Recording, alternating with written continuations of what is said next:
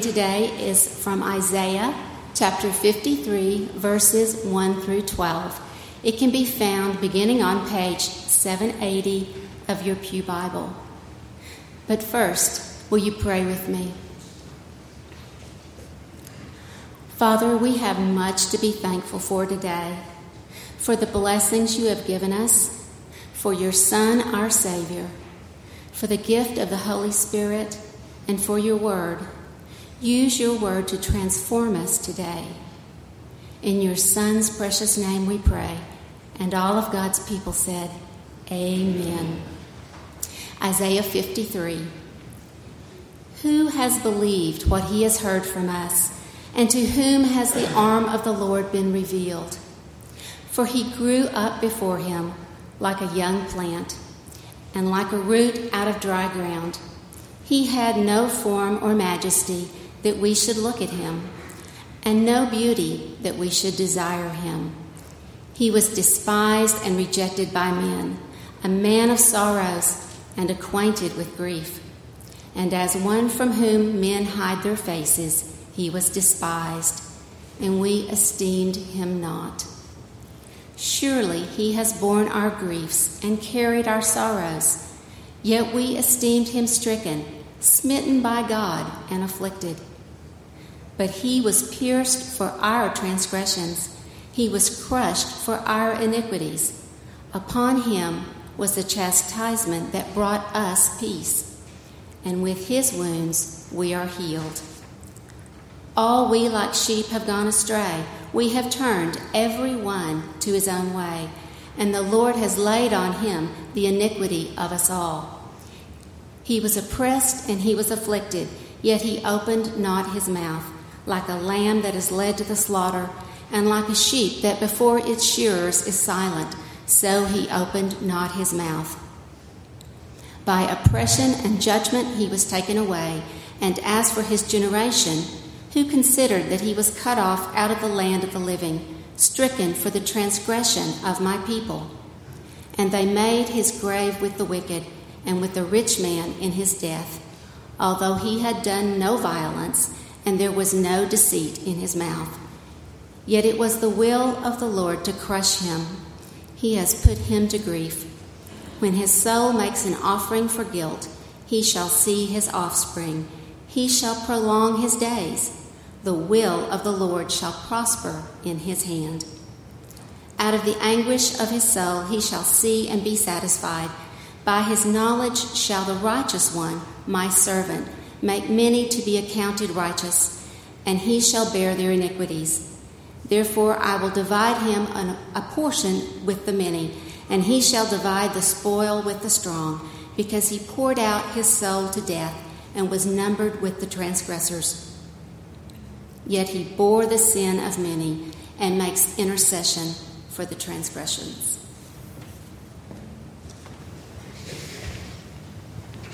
Thank you, Carol. You know, when I read Isaiah 53, it just blows my mind that Isaiah lived 700 years before Jesus. And yet these words were spoken and written, and it's a beautiful prophecy of the Messiah, Jesus Christ. I mean, it describes exactly what Jesus did. Let's look again at Isaiah 53, verse 3.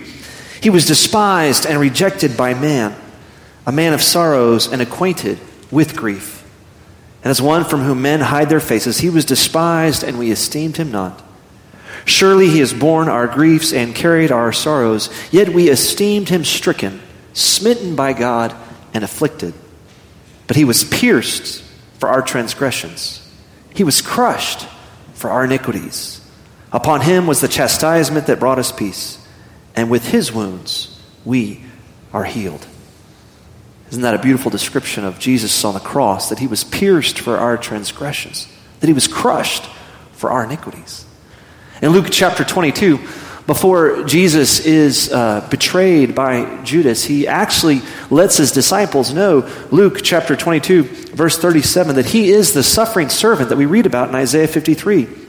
He says, "For I tell you that this scripture must be fulfilled in me, and he was numbered with the transgressors," quoting Isaiah 53, verse 12. "For what is written about me has its fulfillment." Jesus knows that he has come to this earth not just to live among us and to teach us and to heal us, but ultimately to die for us as the perfect sacrifice for our sins. Can you imagine, just for a moment, if you were in Jesus' position the week of that final Passover? You're in the city of Jerusalem. People have come from all over to celebrate Passover in Jerusalem. You've washed your disciples' feet. You even washed Judas's feet, who you know is going to betray you. You've told your disciples that you're going to be betrayed, that they're going to scatter like sheep without a shepherd. And that he even told Peter, you're going to deny me 3 times, Peter. And knowing that you're about to be arrested, you're going to be beaten, flogged, and ultimately crucified. How would you feel in that moment, that night? What emotions would be running through your body? I don't know about you, but I would be scared to death. I mean, of all the ways to die, crucifixion had to be the worst possible way to die. I mean, if you're going to kill me, make it fast. But a crucifixion was a long suffering death where they put nails in your hands and your feet, and you would die of exhaustion and asphyxiation because you couldn't breathe. You would literally drown hanging on a cross. Dying, slow, painful death. What are we to do? What are we to do when we know that hard times are coming? Or what are we to do in the midst of a painful suffering? What are we to do when we know that things are not going to be easy?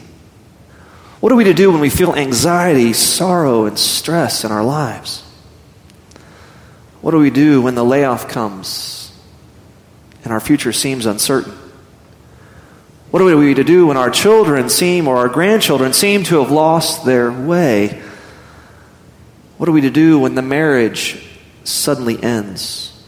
Or the dreaded diagnosis comes? Or the loved one dies and we continue to feel the absence of their presence every day?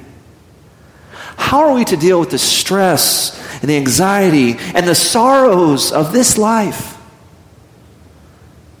To find out how Jesus did, turn your Bibles to Matthew chapter 26, beginning at verse 36. It may be found on page 1058 of your red pew Bible. Matthew 26, beginning with verse 36. But before I read God's word, let's call upon His Spirit again to guide us in the reading and preaching of His holy word. Please join me as we pray. Gracious and loving God, we give you thanks that by your Spirit you inspired Matthew to put pen to paper so that we might have your written word today. Oh God, we thank you for the example that Jesus is to all of us and how we should handle stress and sorrow and pain and fear. God, I pray that as we read your word, you'd give us eyes to see and ears to hear and a heart that might be open and transformed at the reading and the preaching of your holy word. May the words of my mouth and the meditation of all of our hearts be acceptable in your holy sight. Through your Son's precious name we pray, and all God's people said, amen. Matthew chapter 26, beginning at verse 36. Listen to the word of the Lord. Then Jesus went with them to a place called Gethsemane, and he said to his disciples, sit here while I go over there and pray. And taking with him Peter and the 2 sons of Zebedee, he began to be sorrowful and troubled. Then he said to them, my soul is very sorrowful, even to death. Remain here and watch with me. And going a little farther, he fell on his face and prayed, saying, my Father, if it be possible, let this cup pass from me. Nevertheless, not as I will, but as you will. And he came to his disciples and found them sleeping. And he said to Peter, so could you not watch with me 1 hour? Watch and pray that you may not enter into temptation. The spirit indeed is willing, but the flesh is weak. Again, for the second time, he went away and prayed, my Father, if this cannot pass unless I drink it, your will be done. Again he came and found them sleeping, for their eyes were heavy. So leaving them again, he went away and prayed for the 3rd time, saying the same words again. Then he came to the disciples and said to them, sleep and take your rest later on. See, the hour is at hand, and the Son of Man is betrayed into the hands of sinners. Rise, let us be going. See, my betrayer is at hand. Here ends the reading of God's word. As the prophet Isaiah tells us, the grass withers and the flower fades, but the word of our Lord stands forever. This is the word of the Lord. Thanks be to God. My soul is very sorrowful, even to death. Remain here and watch with me. It's very interesting to me that of all the emotions that Jesus could be feeling right now, his primary emotion is sadness. He's sad. He's not afraid. I mean, I would have been freaked out knowing that I was about to be crucified. I mean, what a horrible way to die, right? I mean, we're all going to die someday, but hopefully it's kind of one of those deaths where you just fall asleep and you wake up in heaven. That'd be a great way to die. Or at least you could have some morphine, right? If you're going to struggle, you could have some painkillers. But he's going to die on a cross. I mean, I would have been so anxious and nervous and worried about that. I don't know that I'd say I was sad. I would say I was afraid. But Jesus is not afraid. No, he's sad. What is it that Jesus is sad? Sorrowful, even to the point of death, he says. Why is Jesus so sad? Is Jesus sad because he knows that one of his 12 closest friends is about to betray him? Maybe Jesus is sad because he knows that all of his friends are ultimately going to abandon him once he is arrested. Maybe Jesus is sad because he knows that Peter is about to deny him 3 times. And Peter's supposed to be like one of his best friends, right? One of the inner 3 of Peter, James, and John. And is Jesus sorrowful even to death because he knows he's about to be betrayed, abandoned, and denied by his friends? Is it his sadness and disappointment in his friendships that ultimately is making him sorrowful to the point of death? I doubt it. I mean, if you read the Gospels closely, you'll see that the disciples are constantly letting Jesus down, right? I mean, they don't understand his stories, his parables. They often seem to lack the faith they need. They're always trying to jockey for who's going to be best and who's going to sit at his right hand and his left. They seem very selfish, ultimately. They seem very earthly minded, not heavenly minded. I mean, Jesus was used to being disappointed by the disciples, right? He didn't probably expect a whole lot from those guys. He knew that they were going to let him down. He knew Peter was going to deny him 3 times. He even tells him before the cock crows it's going to happen. I don't think Jesus is sorrowful to the point of death because he's concerned or saddened by the disappointment that he's going to receive from his disciples, how they're going to abandon him. I believe Jesus is sorrowful even to death because he knows that on the cross he's going to experience the horrible feeling of being abandoned by his heavenly Father. You see, in the very next chapter, Matthew 27, verse 46, we have the last words of Jesus on the cross. He's actually quoting Psalm 22. Here we read, "And about the 9th hour, while Jesus hangs on the cross, Jesus cried out with a loud voice, saying, 'Eli, Eli, lema sabachthani?' That is, my God, why have you forsaken me?" Now, forsaken is not a word we use a lot in the English language today. I actually like Eugene Peterson's translation of this verse from the Message. He says, my God, why have you abandoned me?" Jesus is sorrowful to the point of death because he knows that on the cross, as he dies a sinner's death, as he takes on the sins of the world, he will experience the full wrath of God, which involves ultimately God's abandonment. You see, the Apostle Paul helps us understand what really happened at the cross. In 2 Corinthians chapter 5, verse 21, Paul tells us this, "For our sake, he made him," God made Jesus, "to be sin who knew no sin." And this really makes it clear that Jesus became sin for us. Jesus was without sin, and yet he took on the sins of the world. Paul explains this in Galatians 3, verse 13, how this all works out. He says, "Christ redeemed us from the curse of the law by becoming a curse for us. For it is written, 'Cursed is everyone who is hanged on a tree.'" Paul is quoting there Deuteronomy chapter 21, verses 22 to 23, which explains, "And if a man has committed a crime punishable by death, and he is put to death, and you hang him on a tree, his body shall not remain all night on the tree, but you shall bury him that same day. For a hanged man is cursed by God." By dying a death on a cross, hanging on a cross, Jesus becomes a curse for us. He takes on the sins of the world, even though he was sinless. And as Isaiah 53 pointed out, it's a perversion of justice that Jesus is killed, and yet it's a fulfillment of God's will that Jesus would suffer so that we wouldn't have to.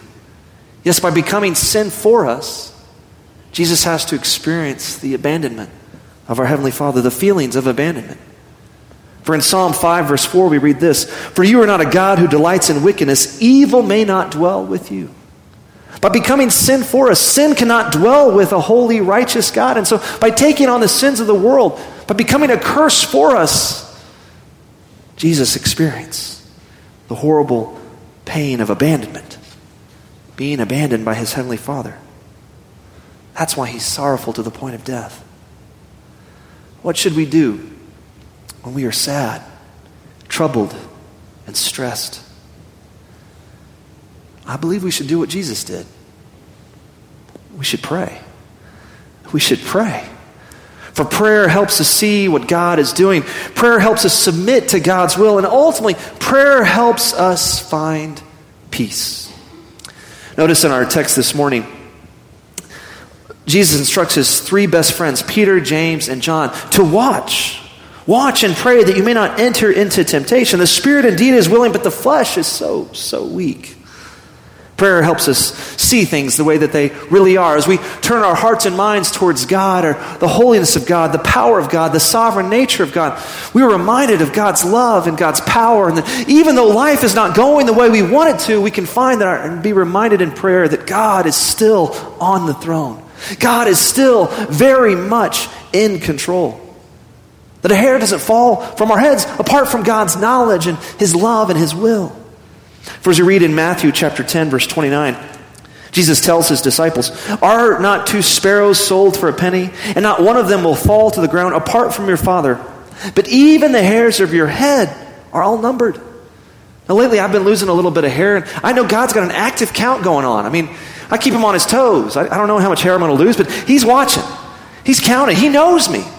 He knit us, each one of us, in our mother's wombs. The pages are written in his book for us before they ever came to be, we read in Psalm 139. Nothing happens apart from God's knowledge and his watchful, loving hand.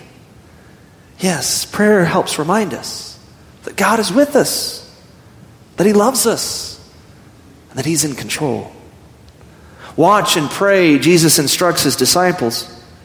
Unfortunately, Peter and James and John can't even stay awake for 1 hour. Now, admittedly, they had just had a huge feast. I don't know about you, but on Thanksgiving Day, when I have a big lunch, I usually fall asleep, particularly if the Cowboys are playing poorly.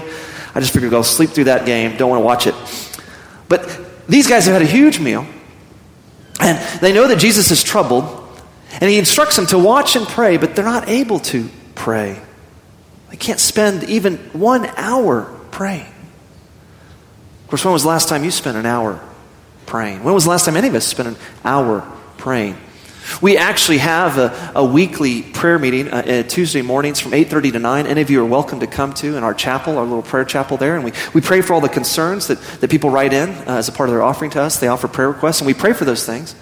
And it's a 30-minute meeting. But the truth is we probably spend about 15 minutes talking, taking other special prayer requests. And then we pray for about 15 minutes.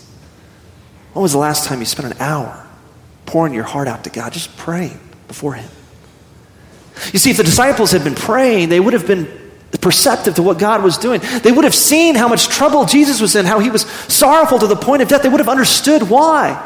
And so they would have prayed for Jesus and not abandoned him as they are bound to do. Yes, when we feel ourselves becoming stressed and overwhelmed, we need to do what Jesus did. We need to pray. If they had prayed, they would have seen what God was doing. They could have participated in his work. Murray often says that the greatest thing we can do, the most we can do, is pray. I believe Murray is right. Prayer helps us connect to God so that we can see what God is doing around us and we can participate in his active work. As Presbyterians, we actually recognize that the doctrine of original sin that states because of the sin of our first parents, Adam and Eve, we have inherited a sinful nature that left to our own, we are prone to wander. We are prone to stray from God. And so we are totally depraved sinners who need to pray continually, regularly, so that we might resist temptation. For the spirit is willing, but the flesh that we have inherited is so weak. Yes, throughout our day, we should have a running conversation with God, as Paul tells us in 1 Thessalonians chapter 5, that we should pray without ceasing. And we practice the presence of God by having that conversation. I love the way Martin Luther, in his exposition of the Sermon on the Mount, specifically the Lord's Prayer and the Sermon on the Mount, He says that prayer should be brief, frequent, and intense. Brief, frequent, and intense. Thank you, Lord. Forgive me, Lord. Help me, Lord. Guide me, Lord. Throughout the day, we should be asking, talking to God, communing with God through quiet conversations of prayer. If we find ourselves becoming stressed, we should follow the example of Jesus and we should pray. And notice that Jesus prays repeatedly. He prays 3 different times he prays. But notice there's a progression in his prayer. It's not the exact same prayer each time. In Matthew 26, verse 39, we have the words that Jesus initially prays. He says, verse 39, "My soul is very sorrowful." Oh, that's not it. "My Father, if it be possible, let this cup pass from me. Nevertheless, not as I will, but as you will." In his humanity, Jesus doesn't want to experience the pain of the cross. Jesus doesn't want to experience the abandonment of God the Father through a sinner's death. And so, like many of the Psalms of David, Jesus is real honest with his Heavenly Father. He just pours out his heart. He tells him how he's feeling. He's asking that things might change. And God wants us to do the same. "My Father, if it's possible, let this cup pass from me." Jesus is honest in his prayer, and we should be as well. God can take it. He wants to hear from us. He wants us to pour out our emotions to him, whether it be anger or fear or sadness, whatever we might be feeling. He wants us to share that with him. He wants us to unload that burden with him. And notice that Jesus prays a slightly different version of that prayer the next time. He goes back to God 3 times, and it highlights the fact that when we pray to God, we shouldn't just pray once and think we're done. We should continually pray. Jesus honors the woman, if you'll remember, who goes to the unjust judge and knocks many times. And even though the unjust judge is unjust, he gives the woman a request because she is so persistent in her asking. We should be persistent, asking God repeatedly, regularly. But notice that as Jesus is praying this prayer of submission, saying, "Not my will, but yours be done," there's a progression. There's a slight change. In Matthew 26, verse 42, we read, Jesus says, "My Father, if this cannot pass unless I drink it, your will be done." In this second prayer, it seems that Jesus has become more resolved to the fact that it is his Father's will that he drink the cup of suffering, that it's not going to change, that that's what God wants him to do. You see, prayer helps us see what God is doing, but prayer also helps us ultimately submit to God's will. I love what Richard Foster writes in his Christian classic, Celebration of Discipline. He says this about prayer: "To pray is to change. Prayer is the central avenue God uses to transform us. In prayer, real prayer, we begin to think God's thoughts after him, to desire the things he desires, to love the things he loves, to will the things he wills." The more we pray to God, "Not my will, but yours be done," the more willing we will be to submit to God's will. And submission is actually a great spiritual practice that helps us grow in our relationship with God. Richard Foster in that same book says this about submission: "Submission is the ability to lay down the terrible burden of always needing to get our own way." What a burden it is to insist on our own way, to make sure we get our way all the time. In fact, we read in 1 Corinthians chapter 13 that love does not insist on its own way. That one of the ways we show love to others is by submitting to their will, letting them have their preference. I've learned this in parenting. Every time we go to a restaurant, we take a little vote, and I always lose. My kids love Panda Express. I now hate Panda Express. We go there so often. I'm like, oh, not Chinese again. I like Mexican food. That's my favorite. But regardless, and when we pick movies, right? I love movies. My favorite movie is Chariots of Fire. I love Hoosiers. I love sports movies. My kids don't like sports movies. They like animation. I've watched a lot of Disney the last 12 years. It's more than I need. But you know what? I love my kids. I'm gonna do what they want. We're going to submit, because that's the way we show love, is by submitting. Now, they've had to learn to submit to some of my parenting demands and requests as a part of their discipline. But when it comes to preferences and choices, I'll be willing to submit if I'm outvoted. That's one of the ways we show love for others, to our spouse or to our children, our friends.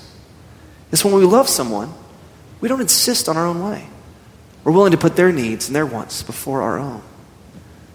If we really love God, well, then we're willing to submit to God's will. Of course, it's a lot easier to love God when we realize just how much God first loved us, right? Do you know how much God loves you? In our text this morning, Jesus is experiencing great sorrow. Sorrow to the point of death because he knows that he's about to experience a sinner's death on a cross. Jesus is sorrowful even to the point of death because he knows that, well, as he bears the sins of the world and the full wrath of God on a cruel cross, he will experience the full wrath of God's judgment, which ultimately means he will experience the feeling of being abandoned by our Heavenly Father, knowing that sin cannot dwell with God. And his final breath on the cross of Christ, Jesus says in Matthew 27, my God, why have you abandoned me?" Jesus is experiencing abandonment by God so that we don't have to. Jesus has experienced great pain and great suffering, ultimately so that we won't have to. We won't experience abandonment by God. No, the truth is that when we die, no matter how we die, we know that God is still with us. Nothing, as the Apostle Paul tells us in Romans chapter 8, verse 38 to 39, nothing can separate us from the love of God that's in Christ Jesus. For I am sure that neither death, nor life, nor angels, nor rulers, nor things present, nor things to come, nor powers, nor height, nor depth, nor anything else in all creation will be able to separate us from the love of God that is in Christ Jesus our Lord. When we die, we may be sad to leave our loved ones behind, but we know that glory awaits, that we will never be separated from the love of God. God will be with us every step along the way. We don't have to experience the abandonment of God because Jesus already has. He's already done it. That's how much God loves you. He loves you so that you won't have to experience that pain. No greater love, Jesus says in John 15, no greater love is there than this, than a man who's willing to die for his friends. He's called us his friends. We've been adopted as his children. Oh, see what manner of love the Father has for us, that we should be called children of God, and so we are through faith in Jesus Christ. We've been adopted and will never be abandoned by our Heavenly Father. God loves us. He loves us so much. And Jesus knows how much God loves him. That's why he's willing to submit to a cruel cross, because he knows ultimately that his Heavenly Father loves him. He knows that God is good, and God's plan, ultimate plan, is for good, not for harm. And so Jesus is willing to submit, because ultimately he knows that God is good. His will is for our good. Currently, there's a popular praise song by Chris Tomlin that we often sing downstairs at 11:05. It's called Good, Good Father. I really love this song. The simple refrain is, you're a good, good Father. It's who you are. It's who you are. And I'm loved by you. It's who I am. It's who I am. That's who we are. We are beloved children of the Most High God. Our identity is found in the love of God and nowhere else. It's not what people think of us. It's what God thinks of us. And he loves us so much that he sent his Son to die for us. On the third day, he rose and conquered sin and death on our behalf so that we might have the assurance of eternal life, so that we might never be separated from God's love, so that we would never be abandoned by our Father, that God will be with us to the very end of the age. It's prayer. As we come to God in the midst of the stress and the strain and the sorrows and the turmoil of this life, as we come to God in prayer, we are reminded, we're able to see what it is God is doing. We're reminded that God is still sovereign. He's still in control. God gives us eyes to see what he's doing.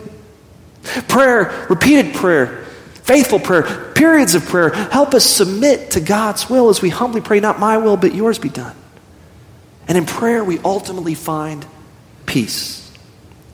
As you continue to read the Gospel of Matthew, you'll see that after this powerful scene in the Garden of Gethsemane where Jesus says, not my will, but yours be done, Jesus ultimately faces flogging, betrayal, even crucifixion without resistance. He has submitted himself to the will of God, and in that submission he has found peace. He even has the peace of mind to pray for those who are persecuting him while he's hanging on the cross. He says, Father, forgive them, for they know not what they do. The next time we find ourselves becoming overwhelmed by the stress and the sorrows of this life, let us do what Jesus did. Let's spend some significant time in prayer, pouring our heart out to God, letting him know exactly how we feel. Let him know our fears and our sorrows and our pain. Jesus shows us in the Garden of Gethsemane, it's okay to be depressed, but we don't have to stay there. We can give our concerns to our Heavenly Father. We can humbly offer prayers of submission to God, saying, not my will, but yours be done, O God. And we can do this because we know that our God is good. He's a good, good Father.